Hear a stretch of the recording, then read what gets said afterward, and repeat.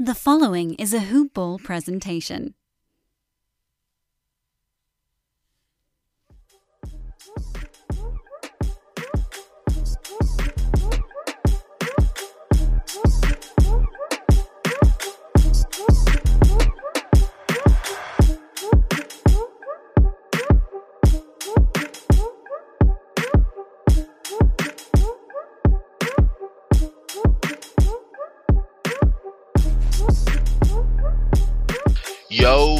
Yo, welcome to another edition of Round Ball Ramble.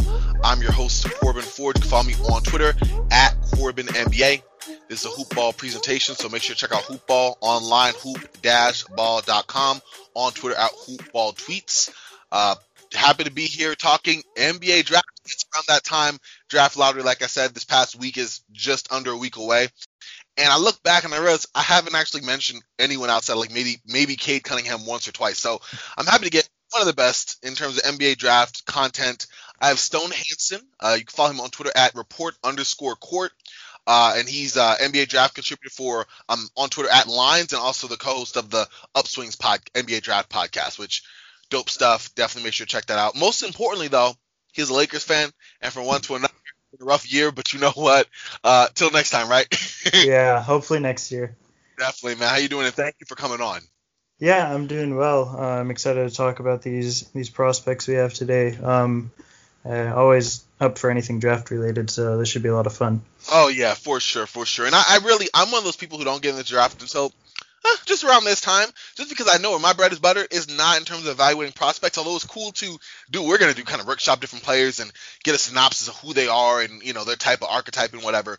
But I think this draft's been talked about for 2 years now, because for as long as the draft was last year in terms of the lockdown and the bubble and everything, that draft was the most like studied and like looked at in terms of, you know, strengths and weaknesses again and again and again. And then I remember just from being a content consumer, a lot of people talk about how strong this year's draft would be back then. And so here we are. And I wanted to start with like the cream of the crop, because there's 4 guys that we've heard about most of the year. Obviously number 1, which is Cade Cunningham, but you've also had Evan Mobley, Jalen Suggs, and Jonathan Kuminga. And so I kind of want to just kind of focus on those guys. Could you give like a brief little who are they type of feel and kind of how they've gotten the buzz they've gotten pretty much for the past year and a half? Yeah, I think so for me at least, it's been pretty much a Cade and Mobley as the top 2 guys for the past few years now. I think probably the consensus, at least for like probably at least the last 2 for the general consensus. Those guys have been, you know, the top 2. It's pretty much solidified in their spots. Cade is just, I mean, you can't really undersell Cade at this point. He's does it all. A point forward kind of archetype, 6'8", really polished already. Oklahoma State didn't have a ton of help, didn't have a ton of help, but just pretty much created the offense on his own. Really good shooter, facilitator, defender, like pretty much anything you want from a player, Cade does it. So there's really no holes in his game, I would say, at this point in time. The only thing, I guess, is like any sort of elite athleticism, but we've seen guys already. We're seeing guys totally function without that, so it's not a concern for me at this point. Evan Mobley is a 7-footer who plays almost like a wing at some points. Really interesting. We're seeing obviously the sort of new era of big men. But before in the past, it was sort of the Kristaps Porzingis, where the 3 and shot blocking sort of thing, which Evan Mobley does. But he's also a really quick processor, which is something you don't see for a lot of big guys. So he's able to facilitate and pass at a really high level for his height. So he's also really, really interesting. An elite rim protector, should be able to be a serviceable shooter at the very least. So there's a lot to like with Evan Mobley. The other 2 guys you mentioned, Jalen Suggs, he's a really safe bet in my opinion. Okay. He's someone, I mean, he's going to have a long career. Like you're going to draft him, and I feel really comfortable saying like he'll be your starting point guard for a really long time. How high his ceiling is something I think people may differ on a little bit.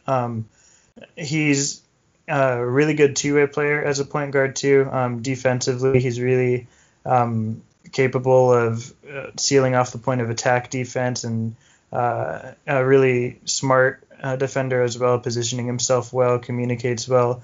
Kind of took on a little bit of a leadership role for Gonzaga, even though he was a freshman and really young. So he's just someone I think that you're really going to feel comfortable kind of handing him the keys to the offense and not be too worried. I'm not really sure, like, offensively, if you're going to rely upon him to maybe be your number one guy for a lot of the time, but okay. He's just a really safe player in my opinion. With Kuminga, he's interesting because a lot of draft Twitter has really lowered on him, myself included actually. Wow. And over the past couple months. And I think Jalen Green has sort of become that number 4, and 5 is where it sort of opens up. And for me with Kuminga, I have him all the way down like at 15 now on my board. Oh wow. Yeah, there's there's a lot of people that have lowered on him. I think because of the fact that a lot of things have to develop right for Kuminga in order for him to be the player that everybody thinks he can be.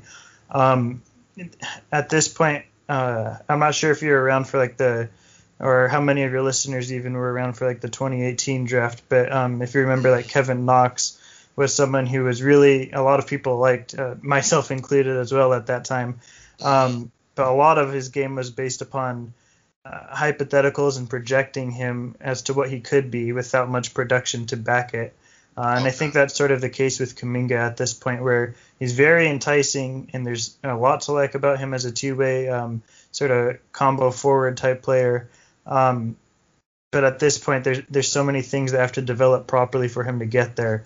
And it's really difficult to project how many of those things are going to come together for him at the next level. Okay. I'm glad you mentioned Jalen Green, because that was someone I definitely want to touch on there. But Kuminga was interesting to me because I was struggling to find. Excuse me. I was it was hopping out. All right. Yeah.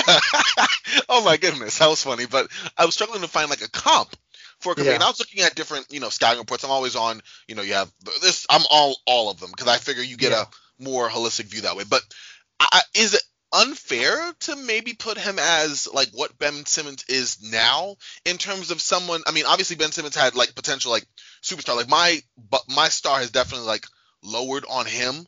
Of course he is a known commodity, but also he's just not developing at what he could be while still keeping many of the weaknesses he had coming into the NBA. But I look at Kuminga and, you talk about him being a two-way forward, having the archetype of a wing that fits modern times, but at the same time, made just 24% of his threes in the G League. And I mean, I knew his shooting was an issue before I even knew what he looked like just from hearing about him in so many podcasts. And it doesn't seem like that's changed even as he played in the G League. So what do you see him as? I mean, and getting to number 15, wow. I mean, that's definitely a drop since he was talked kind of high, and you see where I was there. But where do you look at him as someone who I guess needs the ball maybe, but not really the most effective with it, or is that unfair?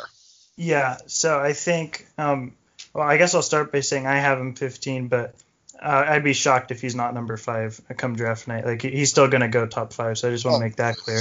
But that said, I think probably the main difference obviously being is Ben Simmons is an elite facilitator. I don't really think Kuminga, that's part of his game at this point at least. But the development issues is obviously sort of the parallel there. I think with Kuminga, there's a lot, like I said, there's a lot that has to go right. And I think it is, if you're drafting him that high, he's going to command a lot of usage just because of the pedigree that he has. But I think teams, may not be as comfortable with that going forward. Like you mentioned, just he's not really there offensively yet. And I'm not really sure, like I said, if in time he may be that player, he may be worthy of it. Early on, it's not going to be that case. That's not going to be the case. But I think I don't want to compare him to someone like this, but I think I think just in terms of developmentally. I already mentioned Kevin Knox, but also like a Sekou Doumbouya, where these guys have sort of the pedigree and the body and everything of that modern day forward, but it just doesn't come together for them. So I don't want to unfairly compare him to that, because obviously each player is their own, and every development isn't linear for each guy. So it's difficult to say. But the reason I have him at 15 is there's just more guys I feel a lot more comfortable in developing than Kuminga.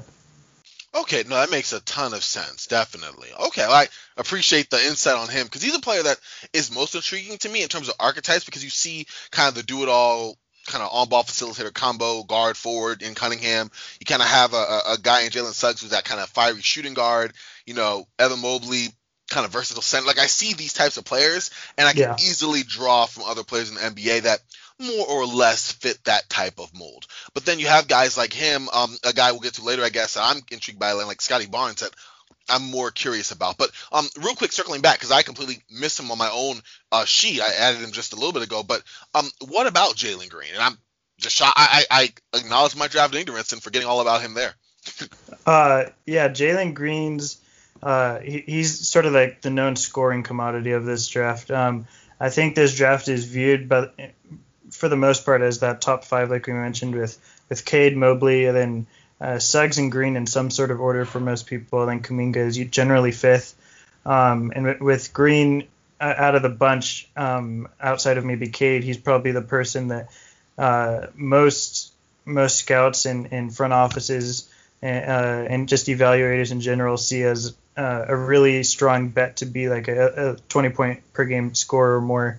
He's got it all scoring wise. Like, he makes a fairly high level degree of difficult shots, 3-level scorer. The question with him, and he's super athletic too, uber athleticism. But the question with him more so is like ball handling is sort of an issue with him. It's not quite as tight as you would like for someone that's going to be your presumed number one option if you're picking him that high. And some other concerns in terms of maybe not being like an elite facilitator at this point, or not even elite, but above average even facilitator at this point. So there are a little bit of questions with him, but he's a really safe bet, I think, much like an Anthony Edwards, just in terms of being someone who can immediately come in the league and be a high usage, high level scorer, and how much that contributes to winning, or how much ancillary skills he has beyond that, is still left as a little bit of a question mark. Okay, got you. And that's interesting, because I was going to go into that, kind of transcending a little bit from here. You said, he's one of the more NBA ready like scorers here.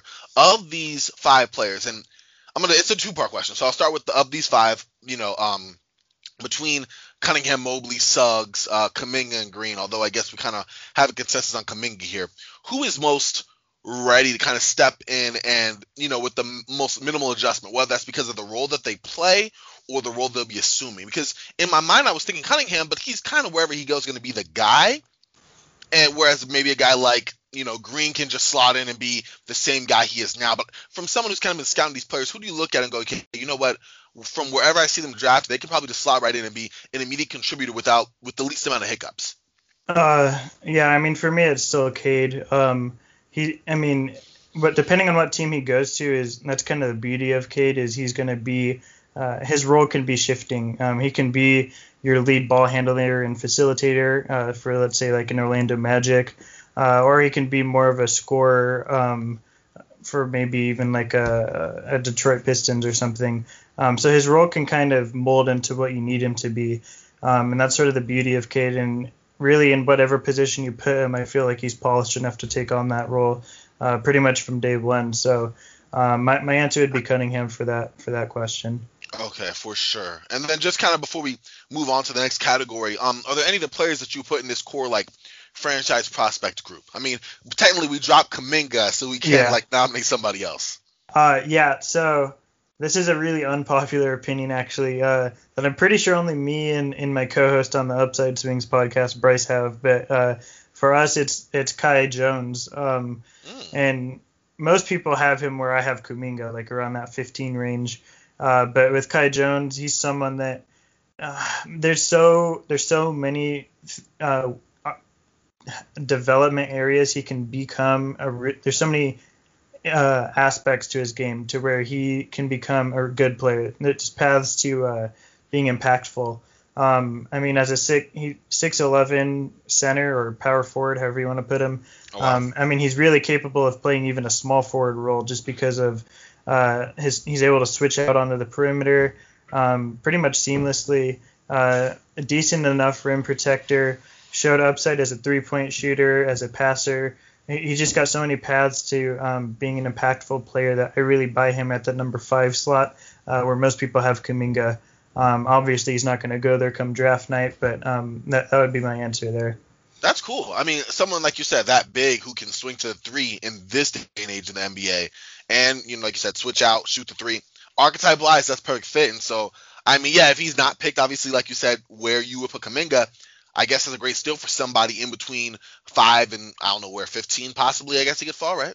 Yeah, his draft range, is probably like the back end of the lottery, starting probably somewhere between 10 and 20 is where I would guess at this point. And he's going to be a little bit of a project too. He's not going to come in like we said with Cade or Jalen Green like from day one and be that sort of player. It's going to take a couple of years, but you kind of see the impact right now, like Nick Claxton has had for Brooklyn in terms of just being that switch big. He's probably their best defending big at this point. And Kai Jones can do that while offering more offensively too. So that's why I really like him. Okay, for sure. That's interesting. I'm glad that you brought him up because that's somebody now that I can, well, first acknowledge haven't done a whole lot of research on him, so now I can turn my attention to that over the next couple of days before the draft lottery because this is honestly about the time I start really going in, which it's good and bad because by the time I get in, do I know pretty much anything outside like the top 4 or 5 names? No, but there's already been a plethora of content from creators like yourself, from others, that I can just dig into, and then now we can actually start putting these players on the team. So I'm not doing it prematurely and being one of those, guys I end up being on Facebook. Yeah, I think that's the case for a lot of people. Is what right around now is sort of when this draft really starts to take place. Like the week of the draft lottery is when people start to become really interested in what's been taking place in the draft world. So it's a good time to start because that's when I think most people are going to be getting into it. Okay, definitely. I'm glad you encourage that because that's going to continue my constant habit there. But I want to kind of move. I called it sleepers, but really it's folks I don't know as much about. I call them sleepers because the other ones I always know about. But I want to kind of single out the Johnsons first. And I didn't even realize at first I thought it was some kind of mistake between Jalen Johnson and Keon Johnson. And intriguing fits. I actually was reading an article about how Keon Johnson might fit on the Magic. Shout out to the Pinstripe Pinstripe, I'm forgetting the name now. SB Nation, Atlanta Magic affiliate, really good article on him, and I kind of learned a little bit more about him. But what can you tell me about those guys? And literally, I'm grouping them together for nothing else aside from their last name. So if they have a similar play style, then I'm gonna pat myself on the back. They're actually very different players, but the worth a try. Yeah. The parallel being the athleticism with them. They're both very athletic for their positions. So I guess I'll start with Keon first.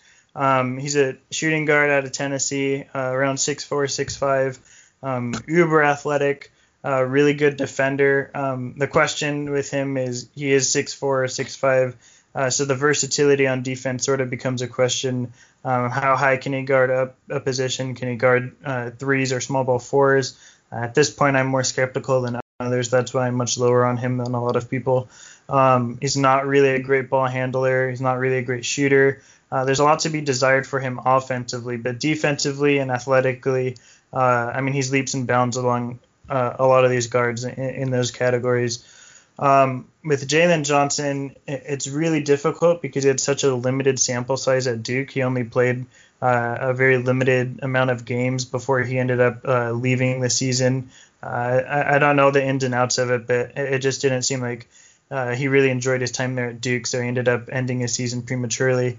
Jalen Johnson is my most difficult evaluation in this draft. He's a power forward, kind of. He's like 6'9", and he's got a really big frame. So I would guess he slots in at power forward for most teams. Although he's able to switch out or on the perimeter a little bit, can guard small forwards and even small ball fives at times.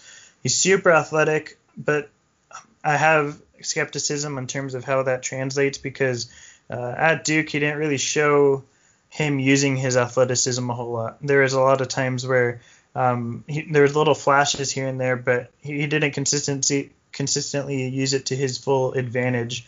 But as a playmaker and a passer at his size, it's really interesting too. He's got that big frame, like I said, and he does see the floor well for his size. Can be someone who even like gets a rebound and pushes it up in transition. And defensively, he's also really smart, and he makes the right rotations. He does use his athleticism as a shot blocker. That is one way he uses it. But yeah, there's questions offensively with his shot too. That's a big probably theme as you get more into the draft that you'll notice too, is a lot of these guys, like it sort of is every year, but I feel even more so this year, a lot of guys are very dependent on the shooting coming around, and Jalen Johnson falls into that as well. Okay, that's interesting. Yeah, and so Jalen is the shooting guard, who's not really. Is that I got myself? Jalen's the shooting guard. Mm-hmm. Yeah. Got myself mixed up on the. Yeah, it's that's what you get for grouping them together. Yeah. Awesome. Okay, and I guess that was actually a question we can interrupt. Kind of we're here because I was wondering about that. In the 2020 NBA draft, I heard that a lot. You had between shooting 29% from three for Anthony Edwards. You had LaMelo. Tyrese Halliburton. What his shot translate? Killian Hayes, a bunch of guards and forwards, swingmen who the question was their shooting was a swing skill. Is this draft even more of that, or is it less of? Is it just because more time to monitor? Because for the most part, Halliburton, LaMelo, and he improved markedly down the stretch of the season. I'm talking about Anthony Edwards, improved their shooting. Killian Hayes had an up and down season. Shooting was not great for him, but more or less some of those guys kind of worked it out and became at least decent shooters. But this draft, I'm hearing a lot about that. Even the guys you mentioned at the top, you haven't said knockdown shooter on anyone yet. Yeah. Cade would be I feel really comfortable in Cade being a high level shooter. Okay. Mobley too, as at least a standstill shooter or spot up guy.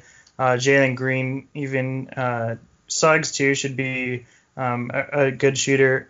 The knockdown shooters come later in the draft, I think, like the real snipers, like a Corey Kispert or a Trey Murphy or Chris Duarte even. Those guys that'll go, they're a bit older too, so they're going to be a little bit more devalued. They'll probably go in the late 20s. But those guys are the real knockdown shooters of this class. There's guys too that have questionable shooting at this point. Maybe someone like Josh Giddey, who it's questionable for some people, but we're going to talk about him next. So that's okay. Yeah, that will transition then. Yeah, Giddey is interesting. A lot of people actually are super high on him. They have him. I've seen him as high as 5 for a lot of people. Wow. Where he's had really solid production in the NBL, which is where LaMelo played last year. He towards the end of the season has started putting up triple doubles on a regular basis at his age. I believe he's only 18 and one of the youngest in this draft too. He's 6'8", 220 pounds, which is massive as a point guard, and he's an elite facilitator. He's really unorthodox too. He plays at a really slow pace. But what people like about that too is that he controls the pace. He controls the game at his own, what he's comfortable with. And obviously that height gives him a lot of advantages in creating for himself and for teammates. The question with him is the shooting and the defense. Obviously the frame is going to give him a lot of leeway defensively. Being 6'8", that's just a massive advantage on a lot of point guards. And then offensively with the shooting, I tend to buy it because a lot of the indicators that we look at with shooters is generally touch, free throw rate, free throw percentage, and 3-point percentage and 3-point rate. And he checks a lot of those boxes. From 3, not so much. But for the most part, most of the other boxes he checks off well, and mechanically there's nothing wrong with his shot. So he's someone I feel a little bit safer on betting in terms of being a shooter than say a Scotty Barnes or somebody like that.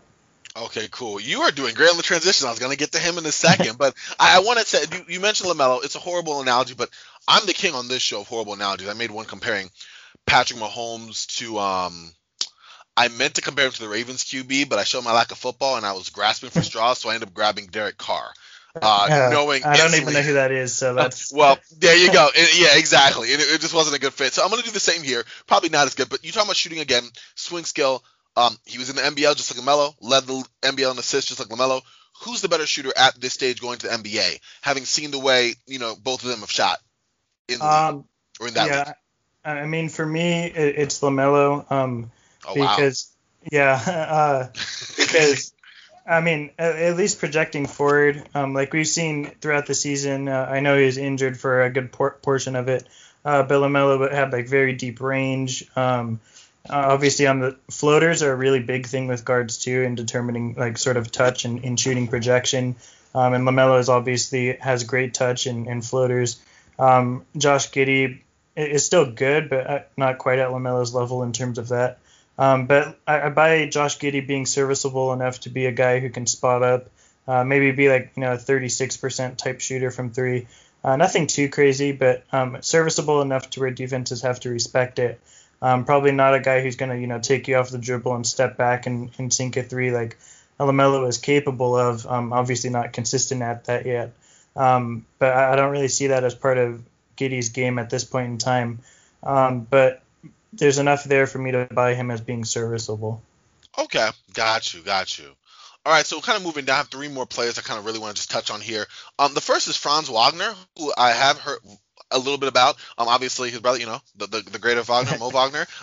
Yeah. Shout out to him when he played for the Lakers, but I know he was on the Wizards. He's been on a few teams now. My first question is Franz better than his brother, which is a half joke, but also I'm curious. Yeah. 100%. Okay. Yeah. And then throwing the dumb question away, what does he bring to the table? Where do you see him fit, in the league? Yeah. So he is better than his brother, but they play much differently than each other. So Franz is a wing, a big wing. He's like 6'8", 6'9", and really, really long. And what I like about Franz is he knows how to use his length very well. Guys who have physical tools, whether it be like insane athleticism or in Wagner's case just really good length, being able to know how to maximize that to your advantage is something I really look on for players. I mentioned Jalen Johnson, like with his athleticism, he hasn't been able to do that yet or show that yet. But with Franz, he has. On the perimeter, especially defensively, he can really be like a ball stopper defensively with his wingspan and his length. He gets into guys' grills, has really good hands for deflections. There's just a lot to like with him defensively. He's really smart too, makes the right help reads.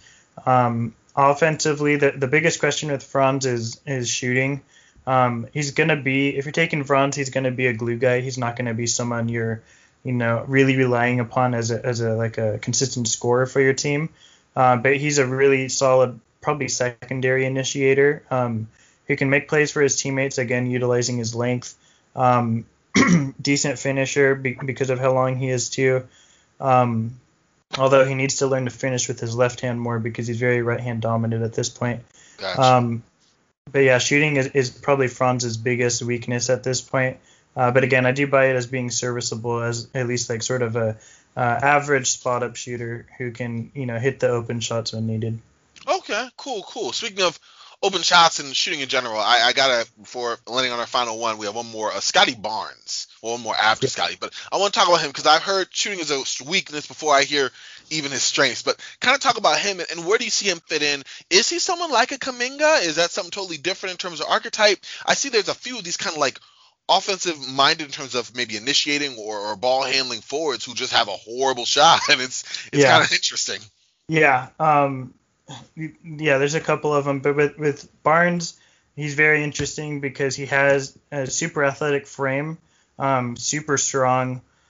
He uses his athleticism in unorthodox ways. He's not like your typical run and jump type guy. He uses his strength and length more to his advantage. Excuse me. And he is a really solid passer and facilitator for his size. That's something that all throughout high school, people have raved about being 6'8", 6'9", and being able to do the things he does is really intriguing. And then defensively, he really has the ability to be like a 1 through 5 sort of defender and be good at pretty much every position. Shooting is really the big question mark with him. The issue with Scottie Barnes is his mechanics look totally fine to me. There's no like any sort of hitch in his shot or anything. But the indicators, like he's a really poor free throw shooter, has pretty much no touch around the rim, floaters or anything. So he's an interesting case study because mechanically everything is there, but just all the indicators that we normally look at in terms of projecting a shooter aren't. So it's going to be interesting to see how he develops in that sense. But he's a really safe bet to be some sort of productive player at the next level just because of what he brings defensively and as a playmaker out of position. Okay. I mean, that's an interesting look at, I guess, a player who should be very intriguing. Where do you think he falls? You had mentioned, I think we were talking about, I forgot who, Giddey or was it Green? Someone who's going to be in that 10 through 20. So, like, do you think that Scottie's in that same area? Do you think a team might swing a little earlier for him on potential and the defensive fit? Like, where do you think he kind of falls? Yeah. So I mentioned Kuminga kind of being that consensus number 5 for most teams. Mm-hmm. So right around 6 is where it opens up, and it's really difficult to project. But I would say between like 6 and 10 probably is Scottie's range at this point in time. Somewhere in that range, in sort of the mid lottery, is probably where I bet on for him to go. Okay, that's cool. All right, I got one more guy I've heard a little bit about, just random NBA podcasting so far, but what's the buzz around Moses Moody? Is it just the name? What can you tell me about him? Because I really am going in not knowing anything about him as of right now, but I feel like I've heard about him. Yeah, I actually really like Moses Moody. He's a really safe pick for me again. He's someone who is, he's kind of your classic 3-and-D archetype. He's really strong as a 3-point shooter. Obviously, if people watch the tournament, he kind of faltered in a few games towards the end, and I think that may have dropped his stock a little bit for some people. But I still remain high on him because I'm not going to really let 3 small games sort of cloud my view of a much larger sample size I saw of him, where he was a really productive 3-point shooter, showed good touch. Finishing, he's still very wiry in terms of his frame, still kind of weak. So finishing, he tries to he's a little bit adverse to contact at this point in time. But, with some NBA strength and conditioning, that can sort of change as he develops. Then defensively, he's I think he's not as good a defender as a lot of people make him out to be in terms of like sort of an elite defender or anything. But he should be like a really good defender.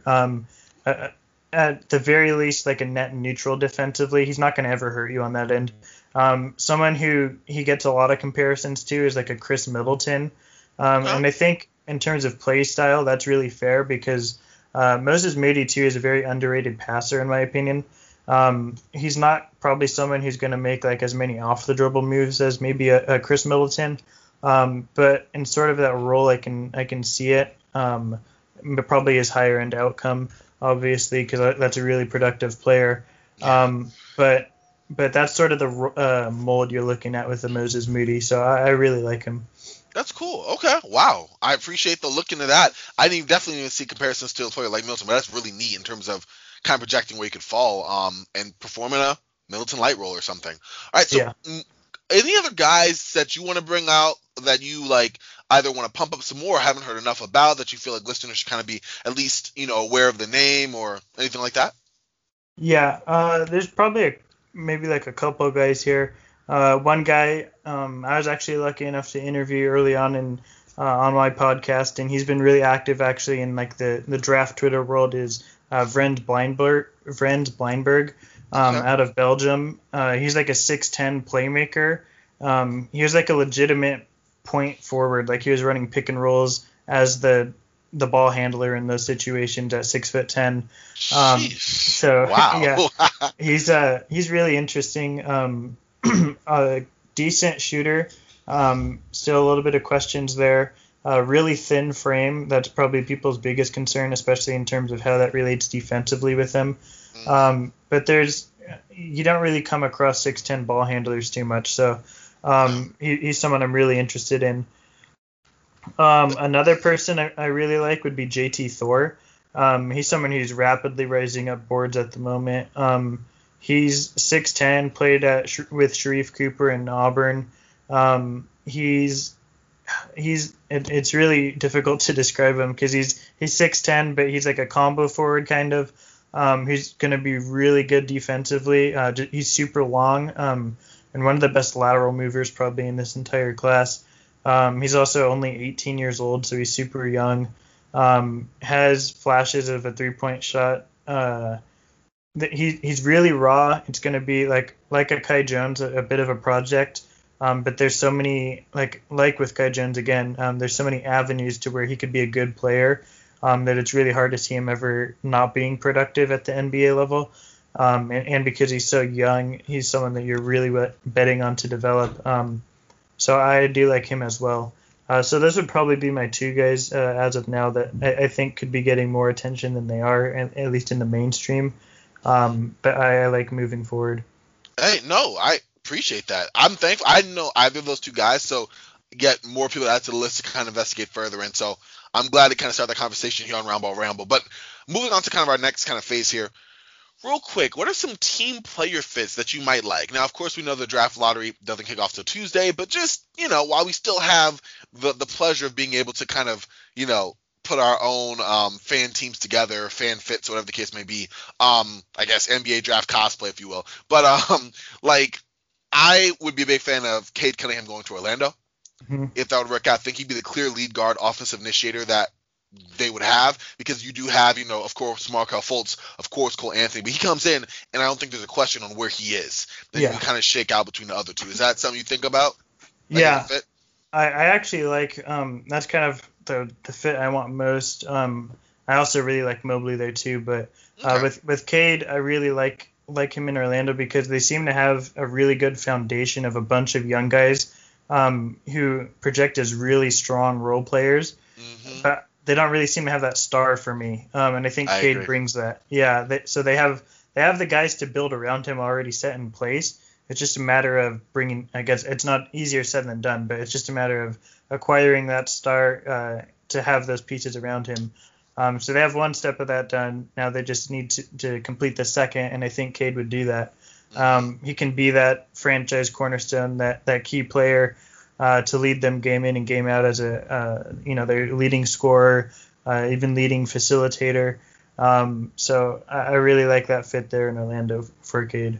Oh, yeah, for sure. I also like the fact that he'd be coming around with a team that's so much length and flexibility in terms of, well, flexibility is not the right word, but like length and athleticism. There we go. Yeah, that's their MO.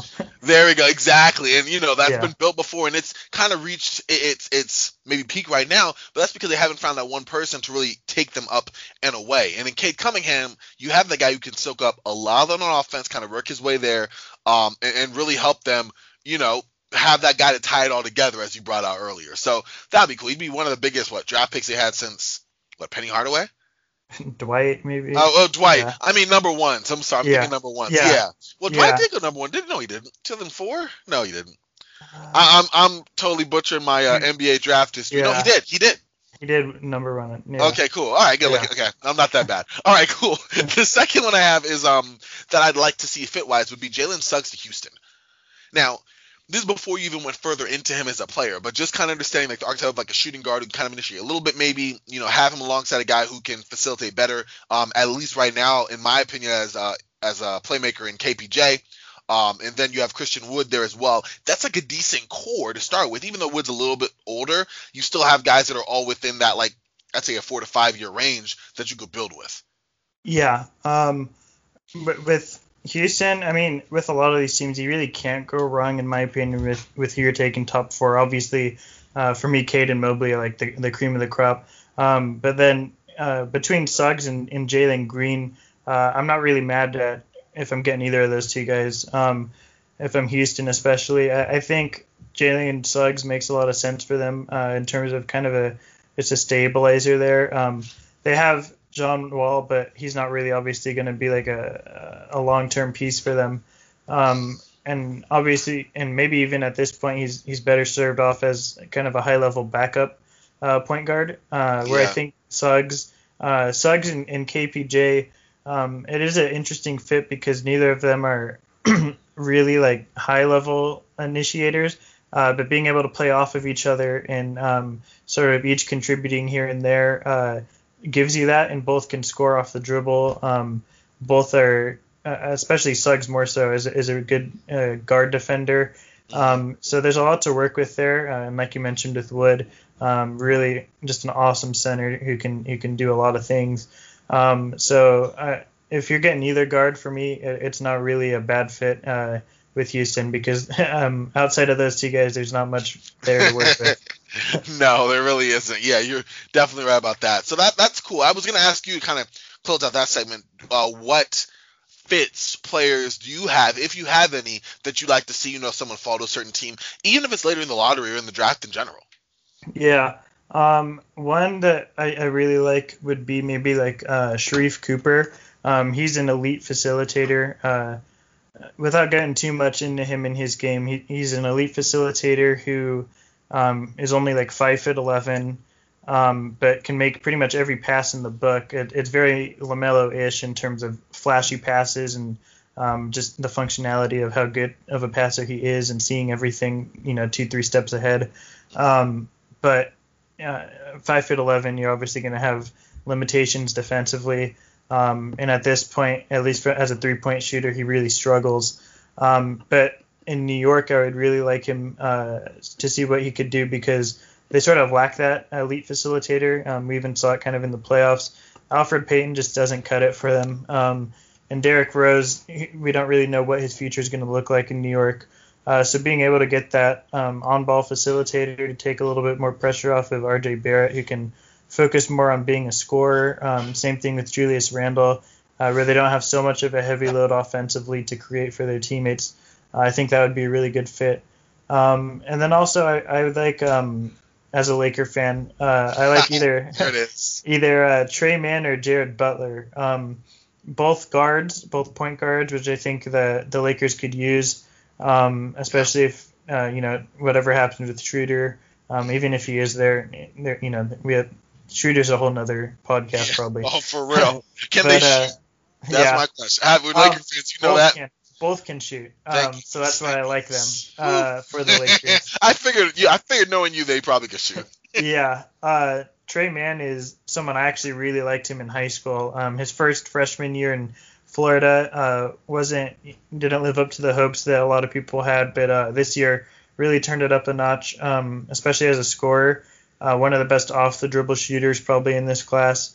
6'5" point guard, and offensively just kind of gives you like a 3-level scorer. Finishing is a little bit more of a question for people, but he's a really good interior passer too, entry passer into the post, which is something obviously the Lakers they love to score in the paint, so that really helps them a lot.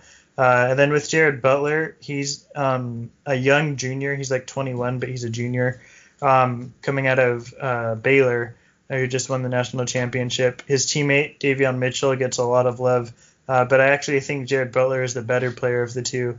Jared Butler is going to be someone offensively who, in my opinion, has one of the best handles in this class. He can create for himself in isolation. Good enough passer for stretches be your lead ball handler. So there's a lot to like with Butler. I'm not really sure. Maybe he has quite the upside Trey Mann does, but he probably has a higher floor. Which, if you're the Lakers, you're sort of in win now mode. Yeah. So that could be helpful for them. I'm personally of the belief like if you're competing for a championship, sort of maximize as much as you can, and maybe that pick is traded. But if they do keep that pick, those are probably two guys I would strongly consider from the Lakers.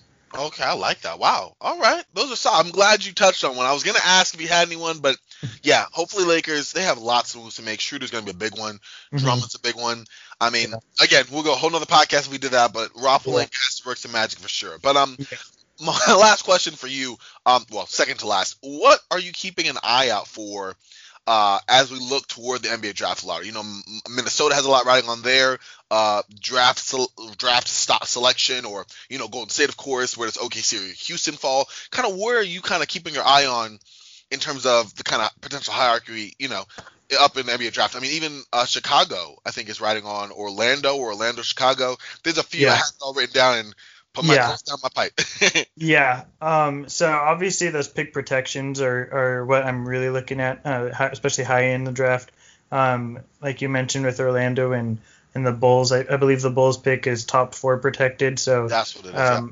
If it were to go top 4, obviously the Bulls keep that pick, and that trade looks a lot better than it does right now. For sure. But if Orlando keeps it, that's possibly 2 top 8 picks for them, which could be huge for their franchise. Yeah.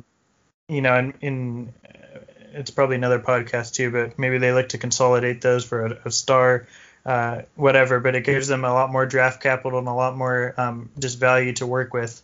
The other thing I would look at when the lottery comes around would be where Toronto falls is interesting to me. They're sort of a team that can go a lot of different ways. Depending on what happens with Kyle Lowry, maybe they're sort of back in the running for the playoffs or being a strong playoff team. Maybe they get rid of Lowry and they start building around the younger guys. So there's a lot of directions they could go, and if they're able to kind of crack into that top 4 or 3. That could maybe sort of push out Kyle Lowry and give them more of a set direction in terms of where they want to go as a franchise. So those are probably the 2 lottery teams I'm looking at, or lottery things I'm looking at. Obviously the protection with the Warriors and the Minnesota Timberwolves pick as well. And then also consolidation. I know the Pelicans, the Magic, and the Knicks all have at least 4 picks in this draft, a couple in the first and then a couple in the second as well. I believe the Pelicans have the most with like 5 picks. So obviously teams aren't going to bring 5 rookies in in 1 year. So seeing how they consolidate those in terms of trades, especially we've seen with like Presti and David Griffin, how those are 2 guys that really like to get involved in the trade or in draft night trades. Yeah. So seeing how they consolidate those picks is something I'm interested in seeing how that plays out.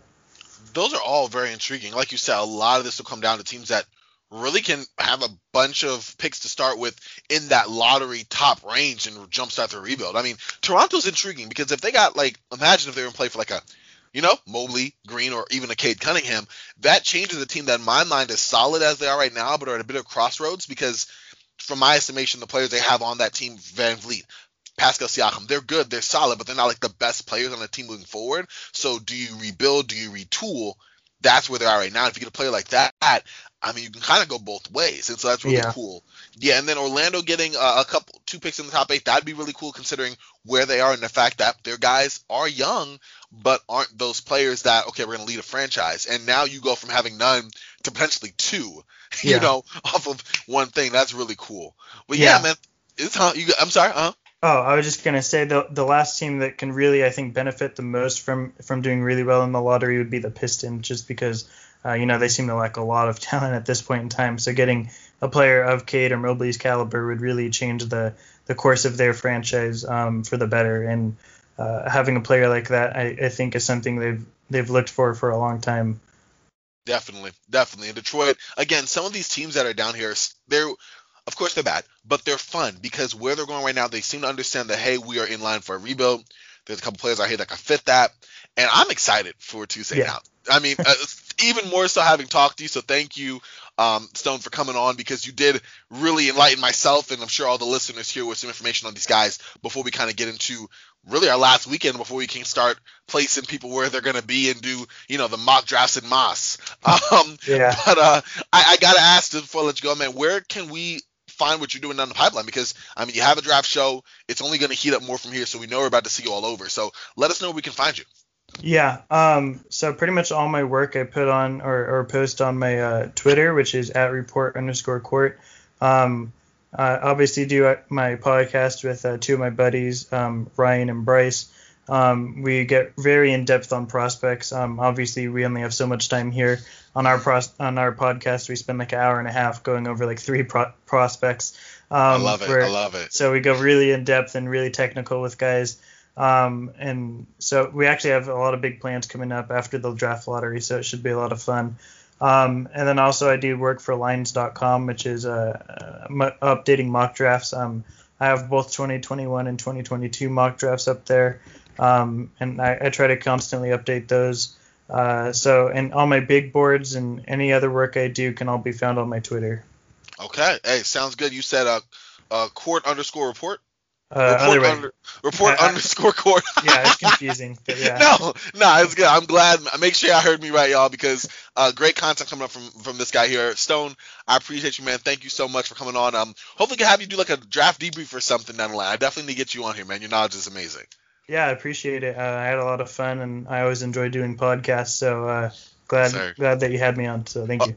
Oh, yeah, no problem. I'm about to go binge watch or binge listen to your pod while watching the rest of this game here, so definitely. But listen, y'all, that's going to do it for another episode of Roundball Ramble. Of course, make sure to follow Stone I'm going to try to remember this, at report_court. Yeah. Got it, yes. Okay, great. You know where to find me at Corbin NBA, hoopball, hoop-ball.com, on Twitter, hoopball tweets. And then make sure, actually, I can kind of doubly promote this, but make sure to keep your eyes on Span the Spurs in the next couple of weeks. I'm actually going to be doing some work with Stone in terms of draft prospects for the Spurs, so that's going to be fun to dive into. Definitely make sure to keep yourself on the lookout for that. But for Stone, for myself, we Frosty, y'all stay frosty, and I'll talk to y'all this Friday, so next week. All right, y'all.